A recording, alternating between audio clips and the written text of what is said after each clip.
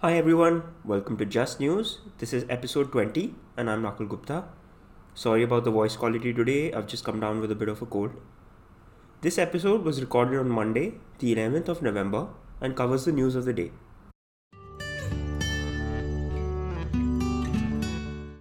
World geopolitical news. Item 1.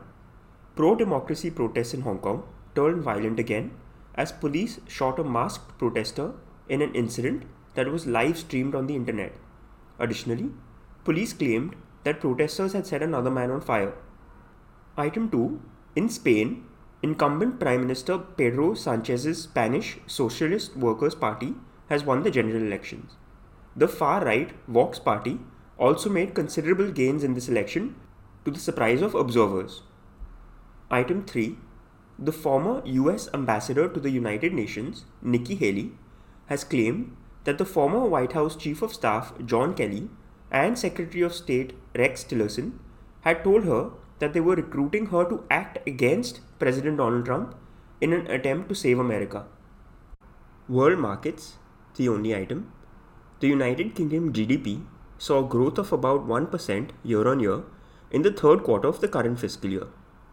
Although this was lower than the same period last year, it was higher than in the second quarter of the current fiscal, which had seen a contraction.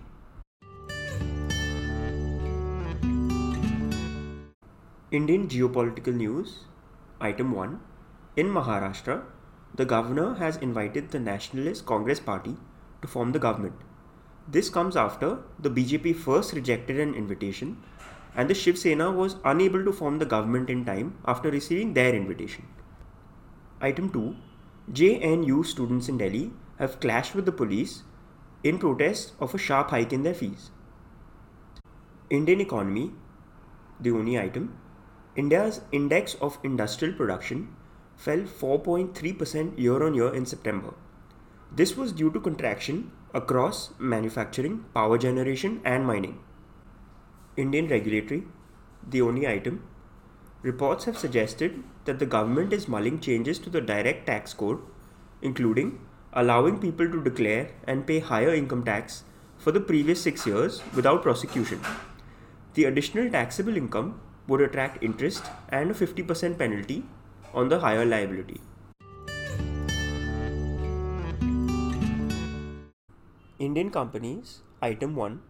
Lupin Pharma will sell its near 100% stake in its Japanese subsidiary Kyowa Pharmaceutical Industries to private equity investor Unison Capital Partners for about Rs 3,700 crores. Lupin has said that it will use the funds to bolster its balance sheet and to invest in growth. Item 2. Aviva Life Insurance has been brought under insolvency proceedings for non-payment of rent to the landlord of its office building in Mumbai.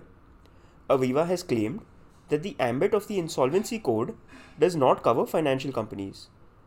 However, the National Company Law Tribunal has said that only the main business of financial companies is exempt from the insolvency code. Hence, in this case, Aviva is liable. Item 3. Hero Corp may buy a 10 to 15% stake in Max Financial Services, which houses Max Life Insurance. Item 4. State Bank of India may sell a 14% stake in its subsidiary SBI Cards for Rs 8,000 crores through public issuance of shares.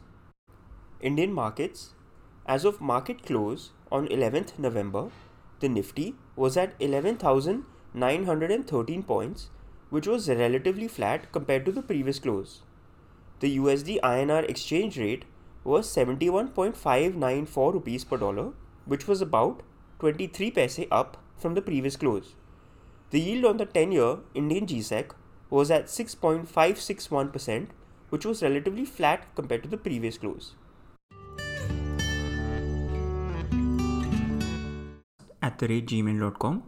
That's justnewspodcast@gmail.com.